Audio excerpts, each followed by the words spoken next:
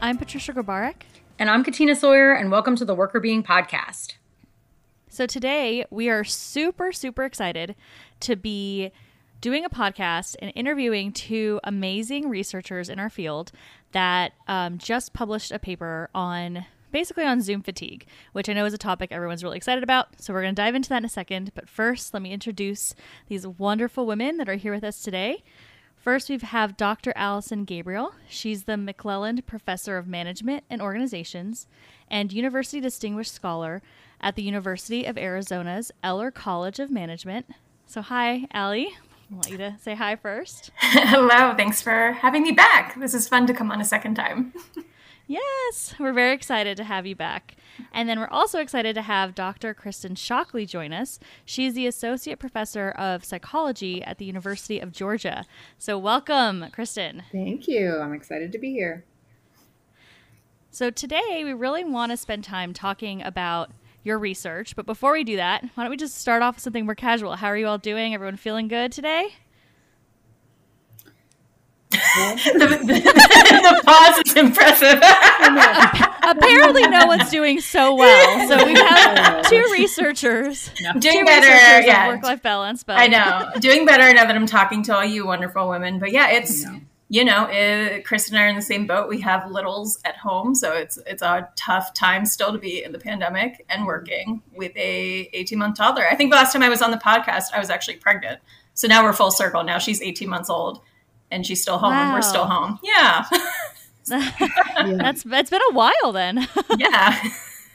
She's a true pandemic baby. She really is. And then I have a 2.5-year-old and a 4-month-old. So I am still not sleeping through the night. But Wow. I just don't know how both of you do it. You're just so awesome and amazing. And you're associate editors at JP. This is just... You're just peak people. So we're really lucky to have you here. And very tired. And speaking of which, we are going to be talking about fatigue today. And so I'm curious to hear more about your recent work. And we profiled this on the blog, and we were just so excited to learn more from you directly about it. But I'm kind of curious. So you're both busy people doing a lot of stuff in your personal lives and in your work lives. What sort of inspired you to think about being interested in studying fatigue? And maybe you could talk a little bit about the premise of your study to sort of loop us into how you got to the point that you were interested in studying this. Sure, I can probably start. So, the pandemic hits, and I had pre-pandemic been studying remote work. And so obviously this was the most interesting time ever to be a remote work researcher, and had gotten a grant through NSF to study remote work. So my name had sort of gotten out there. And so I got contacted by a couple of different people, and one of which was this company called Broadpath. And basically they have technology that supports organizations with a remote workforce. And so they contacted me about doing an HR daily piece with them. And we did that. And then we kind of started this collaboration. And they said, it was actually their idea was to study, we're calling it Zoom fatigue for the easy way, but it's really virtual meeting fatigue because it could be on any platform. So they said, hey, we really think it would be cool to do a study where we manipulate if people have the camera on or off, and we measure fatigue. And I was, I'm salivating at this point, a true field experiment. And so, I worked with them to help design the study, and then ended up bringing Allie on a little bit later because she is just, an incredible statistician and brilliant writer. And so she was super helpful in getting, once we had the data, really getting the study publication ready. And, ultimately we got our last R&R back, I think 3 days after I had a baby. So yes. Oh my gosh. And the timing is funny because I think we started this, or you involved me in this a couple of months after I came back from parental leave. Yeah. And I had thrown this big fit when I came back. I was like, I'm because I had the baby, I had Eleanor March 10th of 2020. And so everybody flipped to, virtual everything, remote everything, and started studying these issues. And I came back from leave and I was like, under no circumstance will I study anything to do with the pandemic. Absolutely not. And now flash forward, here we are. Because I can't say no. When Kristen contacted me and said, hey, I have this data. What do you think? I was just like, okay. Like anything to work with Kristen, but this is also really, really cool. Like we don't get field experiments like this very often, especially one that's so practically important and that people are just living and breathing every single day for the last 18 months or so. I think it's hilarious that you said no to pandemic research at first. What was that? It was, you know what it is? It was so... I mean, this is not the point of what we're talking about today, but we had her, the pandemic got declared while we were in the hospital with her. And so our whole experience of becoming parents was just under the shadow of the pandemic. And so it's like the last thing I'm going to do is make my research also about this thing that has like thrown our parenthood experience upside down. But in some ways, it's been kind of like a nice coping mechanism. And we have a couple of projects with my doctoral students. Besides this one, I love the most out of the ones we have. And it's been kind of a nice like sense making process of, what has happened and what are people going through and how can we make it better since we're still in these virtual platforms for the foreseeable future. Yeah. And I think that was really the impetus for Broadpath behind it was like we all had this sense that being on Zoom all the time is just not great and people are tired, but like what is it about it? And so we kind of see this as the first step, looking at the camera on versus off and then going from there, which I guess I should talk about what we found. We found that, so to give you more of a design, it was a true field experiment. So we manipulated whether people had their camera on for all their meetings for 2 weeks or their camera off, and then they switched conditions. And so the experiment was a full month. And at the end of every day, and these were all employees of Broadpath, they, did a quick survey measuring fatigue and then also how much voice they felt they had in meetings that day, as well as how engaged they were in meetings. And so we ultimately found when they had the camera on, people reported more fatigue that day. And then that in turn led to feeling less engaged and less voice, which was pretty counterintuitive to what people sort of were talking about. Like, you have to have the camera on, you won't be engaged otherwise. And we found, no, if it tires you out, then actually the opposite is true. Can you define for people what voice means in this setting? Yeah, just feeling like you could speak up in meetings. Yep, that makes sense. So in terms of, your findings, they're obviously counterintuitive, like you said. A lot of leaders and organizations often come with that approach that we need everyone to have their camera on so we can be engaged. We can see that people are there and paying attention and all of that. What was it about your relationship with this organization that they felt that might not be true? Or did they think that was true too and then decided to just test it out? Yeah, I think that they're really interested in, because they're in this space, right, supporting remote work, like kind of really understanding the science behind what's happening, having evidence base behind kind of what's going on, which I think is really, really cool to hear a company that has that mission. The CEO is really, really committed to having data to make decisions. So I think for them, they want to just try to tease apart, like, is it something about the camera? And then now that we found that, though, it's like thinking more, okay, well, it doesn't seem like the answer is just keep the camera off all the time. Like, that doesn't really resonate with anyone. Like, there's some times when you need the camera on, but maybe there's ways we can make the camera experience better. And so we're working with them. We have an ongoing relationship. We're planning another experiment to start in like January, February. And we're going to look at, they have these side-facing cameras. It's called Beehive, and it's different in the sense that you see everybody at all times.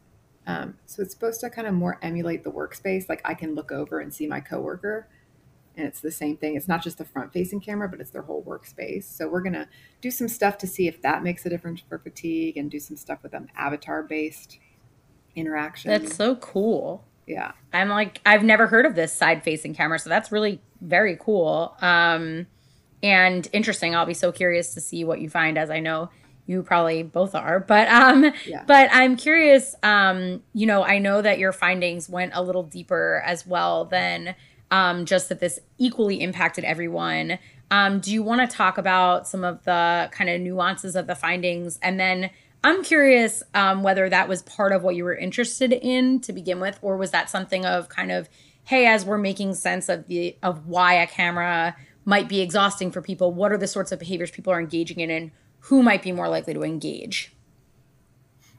Sure, I can talk about that some. So and Kristen, you can correct me, but I remember when we first started looking at this, we were really focused initially on the fatigue effect, right? So is it camera on or off? Is that contributing to fatigue?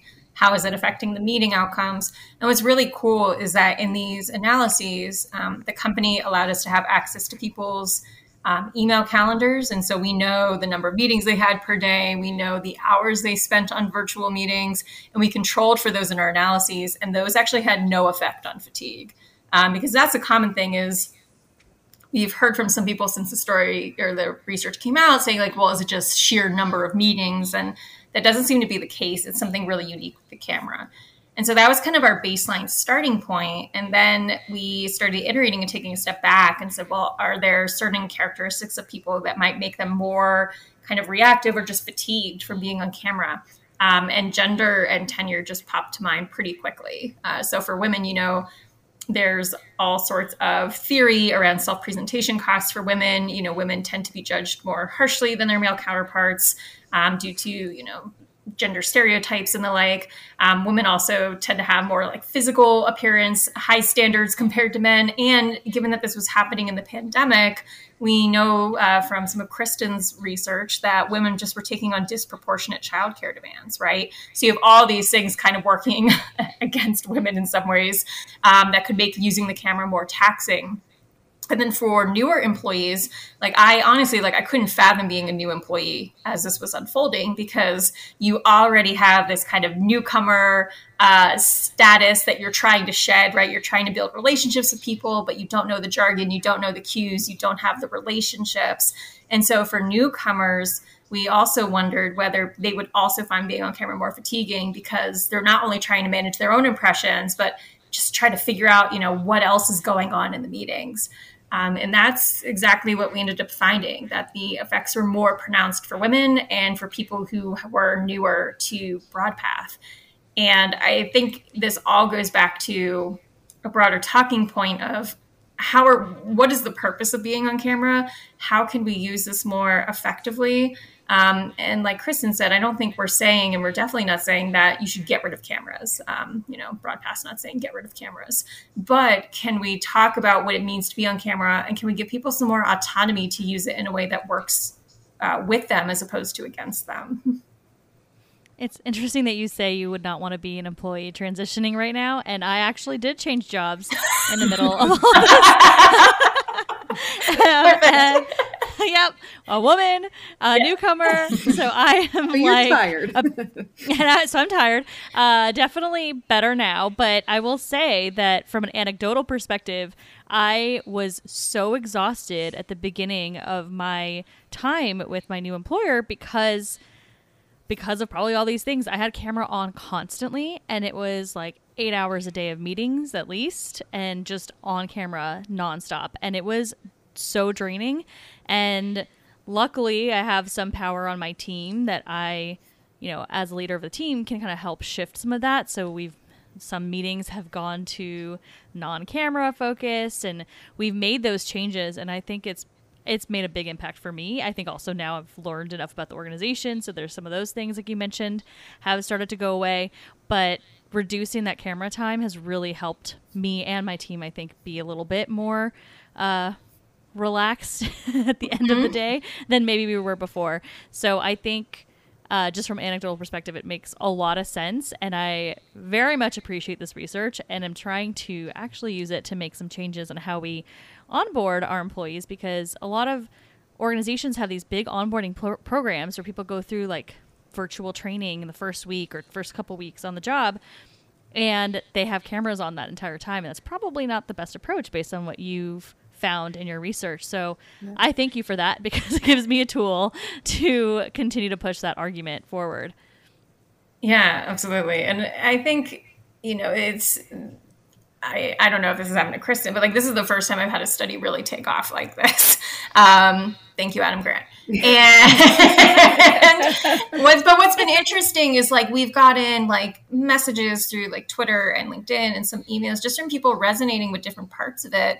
And people have said all sorts of things like, yeah, I need the camera off sometimes because I'm just self-conscious about my home space. Like I don't feel comfortable with people coming into my home, or it's messy, or I feel like I have to, live up to some expectation of what my work space needs to look like. Or, hey, I want to, remember when we used to just talk on the phone? Like I want to take phone calls and like go for walks when we're talking again. So I feel like part of this really gets amplified because when the pandemic hit, I think virtual platforms were great to create social connectivity when there really wasn't any, right? We couldn't see people, but then we just kind of kept it and we're not accounting for the fact of, okay, is that what we should be doing all the time? Are there ways we can do this more adaptively? And so what I'm hoping from this research is that maybe managers will start having more of these conversations, right? Just to norm set collectively versus assuming that everybody wants to be on camera at every given hour of the day. Yeah, and I can, not to plug another study, but we have another paper that just got accepted at Journal of Applied Psychology, and we actually looked at that variable that Ali just mentioned, which was, and this was from our grant data, so we got remote workers, people who had just shifted to remote work because of the pandemic. And so we looked at the extent to which the supervisor set clear like standards for remote work, like how you're supposed to communicate. And that was a really protective factor in burnout. So we interpret that like, if you don't know like what the norms are, it's like more stressful, right? But if the manager says, okay, here's what we're expecting, here's, this should be an email, this should be a meeting, here's when you can have camera on, whatever. It's just a lot easier for everybody when you have that common understanding. Yeah, I think that's a great point. And it's reminding me of some conversations that Patricia and I have had on the podcast before. And Ali, you just mentioned, having like a walking desk or taking walking meetings. And so I, during the pandemic, I don't know, like, I feel like I'm like such an optimistic person. I feel like I just kept being like, it's going to be over soon. And so like, I never bought like appropriate equipment to work from. Like my husband works remotely. You're my people. I did the same thing. I was like, I refuse to buy this. This is why I'm talking to y'all with like janky earbuds that I dug out of a bin. Like I just refused. So I was like, this cannot continue. Yeah. And that's how I felt too. And like, yeah, so my husband's worked remotely forever, just 100% remote forever. So he had we moved during COVID. So he had his whole setup, like office furniture, office chair, whatever, everything set up. And then it was like, we moved like right at the beginning, like a month in. So we're like, okay, we're, getting adjusted to this, but I'm not going to like buy office furniture for me or set stuff up. So I ended up sitting on like a chair, like a regular, like plushy, like chair in the living room with my laptop in my lap, just like working that way for a long time. And then it started killing my back. Mm-hmm. And I was like, okay, this is a problem. I can't keep sitting like this. Maybe I need to like get like a treadmill desk so that I can like fold it up and put it away when like this is all done. But then I at least have like a treadmill. We didn't have a treadmill anyway. So I was like, all right, that's what I'll do. But I got it. And then I felt like so many people were like responding to it oddly. Like, and I wasn't on it like in super important meetings, but it was like people would be like, oh, like, are you walking? But like, it's not like I was like full body on the thing. It was just like my shoulders and my head, but like you can tell I'm walking, but it wasn't like I was like walking very fast or whatever. And I started like slowly like using it less and less because of people's reaction to it. Like, oh, like, what's that? Oh, like you're walking. And it made me feel like, oh, maybe this isn't professional behavior. Like I wasn't doing it in any like super important things, but it was like just random, like collaborators or whatever, where I would think like, oh, this will be fine. And then I started feeling weird about it. So your point to like the norms, like if I was working in a traditional organization and like my manager was always on a treadmill during our meetings, I would feel so much more comfortable. But it was like, I didn't have like any I'm not operating under any like clear structure, right? As none of us really are. So I just slowly like started to make those decisions myself about like, I can only do this with people I'm super comfortable with. But then I was like still like feeling like terrible, you know, my back was still hurting and whatever. So I think that makes sense that that would be a big part of it, because I experienced that a little bit myself. Yeah. And I heard some discussion about like we have this natural propensity to pace while we're on the phone, which I thought that was just me, but apparently like a lot of people do that. I was like, oh, that's pretty interesting, because you can't really do that on Zoom. I mean, I guess if you have the treadmill, you kind of can, but it's not, I don't know if it's the exact same. And I've had some people do it while on Zoom, and it's like, whoa, okay, you're like making me nauseous, right? Yeah. Or the people that drive in their car on Zoom, those are my favorite people, where I'm like, but where are you going? Like, where are we going today? But if the norm was to just not have the camera on every single meeting, then you can pick which meetings you're walking in, right? Exactly. It does make a big difference in setting those expectations. That is really interesting, Kristen, about the new research that's coming out. So we're excited to feature that when it's out and ready. So what recommendations do you have? So for companies who are looking at this research, you know, I'm sure it sounds like you got a lot of like, oh, thank you for doing this. I've been so tired. I'm sure you probably got some other folks that were like, no, cameras, amazing. Like, so what do you think people should do if they're in organizations and they're feeling these fatiguing effects? Or if they are managers and they want to make a change, like what would be your like couple recommendations for people to use these findings? I can start, and then Allie, you can chime in. I'm sure you have some additional ideas from what I'll have, but I think what Allie said earlier is kind of the big point, at least for us, is the autonomy piece. It's like, just you should not have a mandate that cameras have to be on all the time. It's really giving people autonomy in when they want to have their camera on, and having discussions about camera off doesn't mean people are disengaged. Because I think right now, sometimes people have, you know, if you have back-to-back meetings, you know, you're on meeting 5, you're like, I would really just like to have my camera off so I could eat my lunch without feeling weird in front of people. But I don't want them to assume that I'm not paying attention. And so to me, it goes back to like giving people the choice, but also this piece about the norms that we're talking about, making it clear that the assumption isn't, if your camera's off, that you're not paying attention. It's like kind of trusting your employees to do what they need to do for their own well-being. Yeah, I completely agree. I think, you know, we're still craving normalcy. And so I think being on meetings and seeing people on camera might make you feel good because you can see what other people are doing, but it's just not healthy or realistic that people can sustain that forever, right?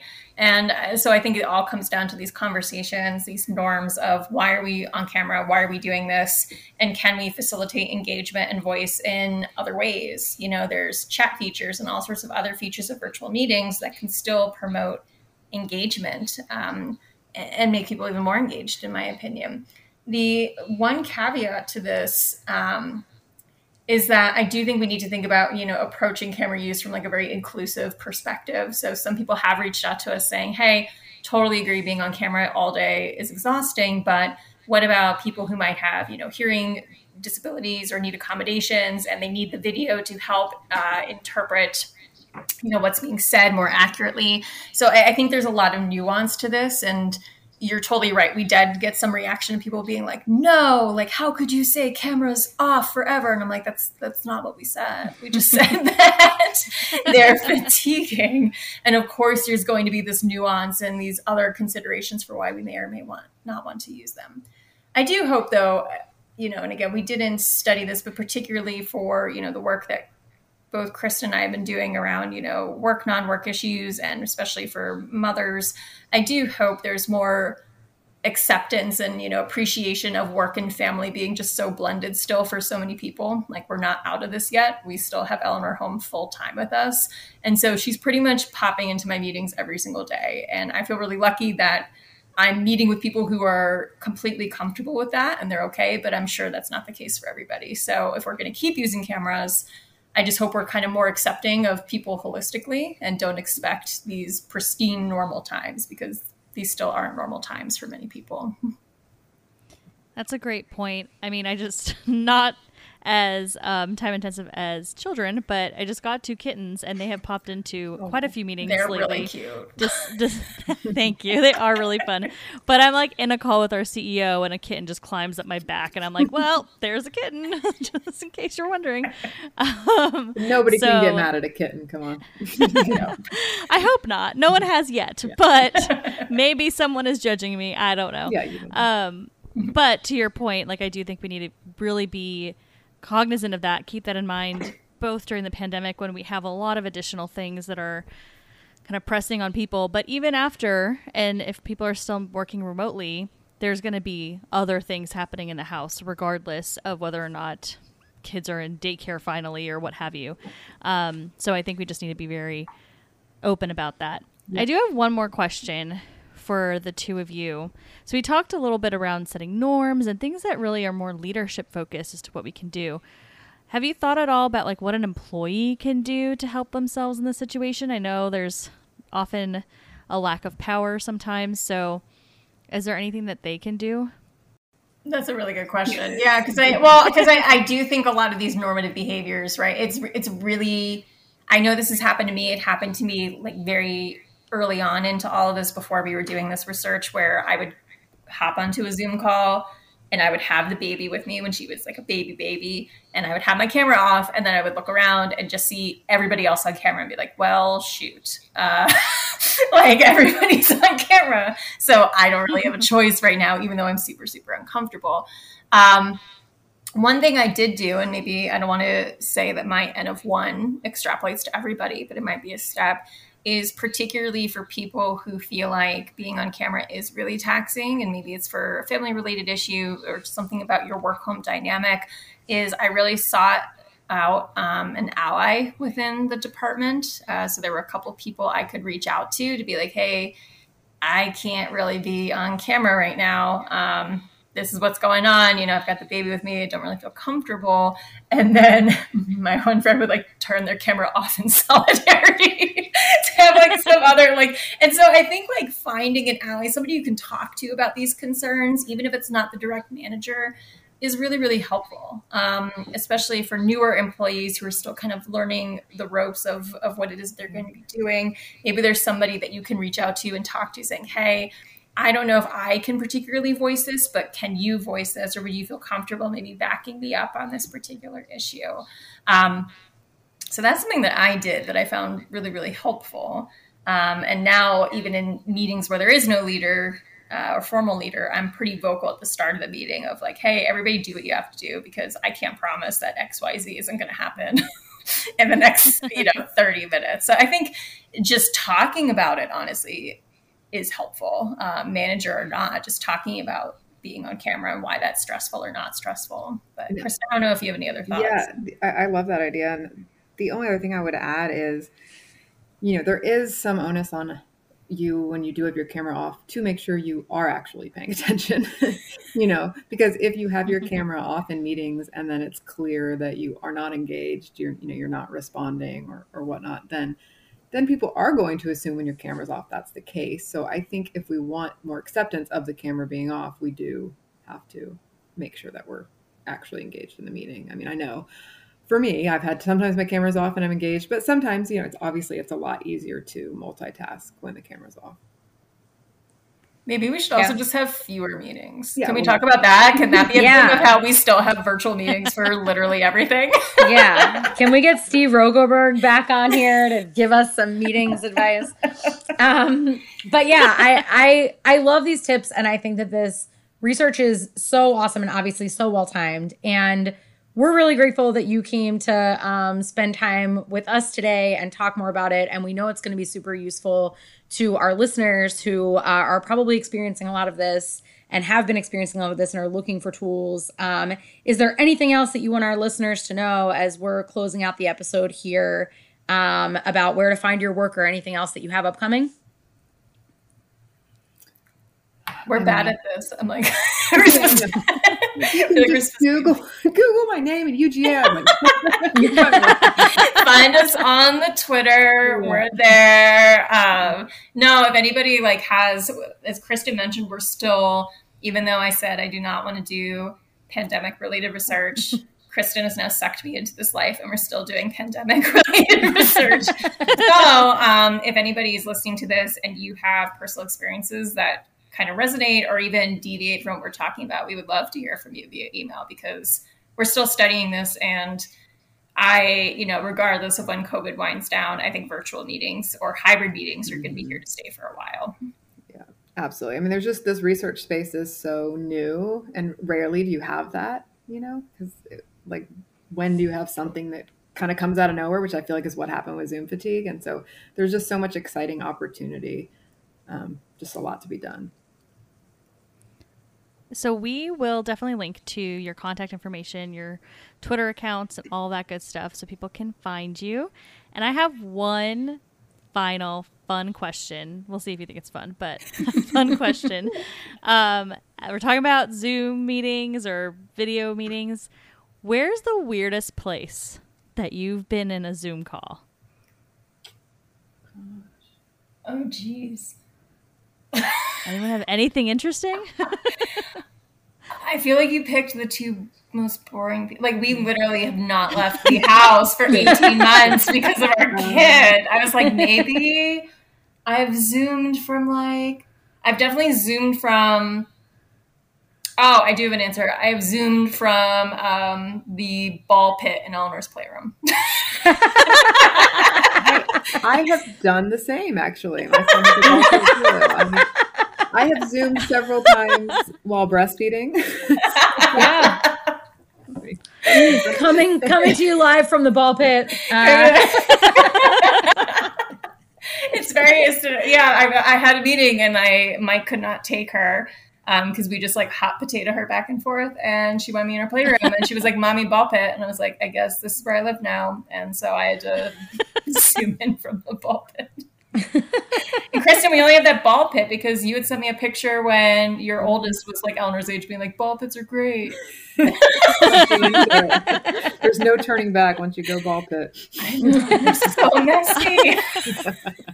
But they're good for Zoom calls. So good for Zoom calls. Super aesthetically pleasing. And absorb the sound. Yeah. Great acoustics in the ball pit. Speaking of back pain, though, Katina, like, not great for your back, as you might imagine. Like, yeah. You just sit on a pile of balls.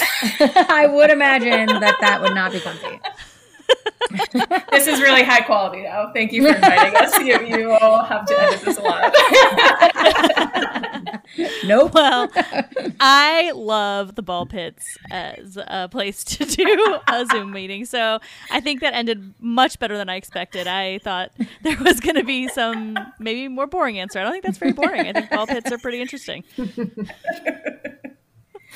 But thank you both so much for being here. I guess maybe Katina and I, should we answer that question? Because I feel like that's only fair. Like yeah. Just realized I was being very rude. How dare you? Well, you came up with the question where you must have had something in mind. Not really, honestly. I just thought it was a fun question. Oh, you asked a question with no plan. No plan. Bad move. No, I've done some Zoom calls for when I've been like traveling during the pandemic, so like in different Airbnbs and places. And so one we did in this really cute little inn on the bay in Morro Bay, and I did a call there, video on, and all that fun stuff. But it's just like the cutest hotel room on the planet, so it's really not that interesting. It was fabulous.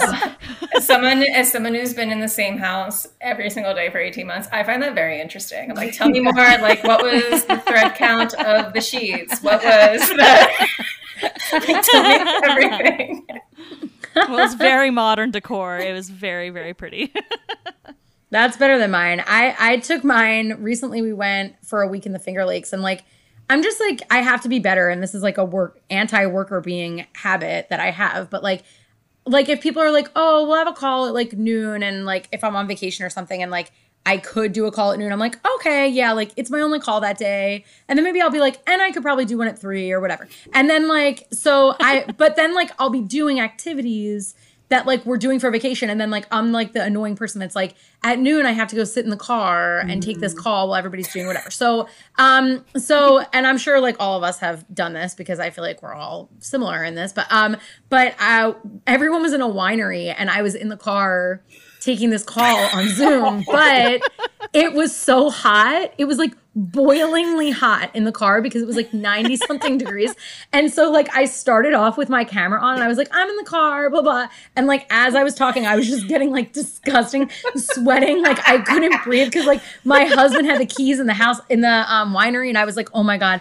So anyway, I like turned it off and I was like, just like sitting on the seat. Like I felt like I was in like some sort of like movie, like cartoon or something. Like there was like sand around. I don't know, but it was just like so bad. So anyway, everybody came out and they were like, are you okay? And I was like, I don't know. I think I'm not, but let's. You're like, I'm just zooming. I'm zooming really hard, guys. Yeah, exactly. Give me some wine. Basically in a sauna. Yes. I was like, the next winery is going to be my favorite place I've ever been. But so yeah, that was my most recent weird Zoom, I would say. Yeah, that's very anti-worker being, Katina. Yeah, I was like baking myself in a vehicle, but regardless. The things we do for Zoom. But yeah, well, thank you so much for being here. This has been awesome. We really, really appreciate you and your work, and we're really excited to hear more about what you have upcoming. So just thank you so much. This has been so fun. Thank you guys. Yeah, thank you for having us, and thank you for all of the amazing work you guys are doing to try to shatter really horrific norms about how we all work way too much. Yeah. Somebody's got to start doing it. Yes. Totally. Doing our best. Thank you again so much for being here, and we'll talk to you soon. Bye.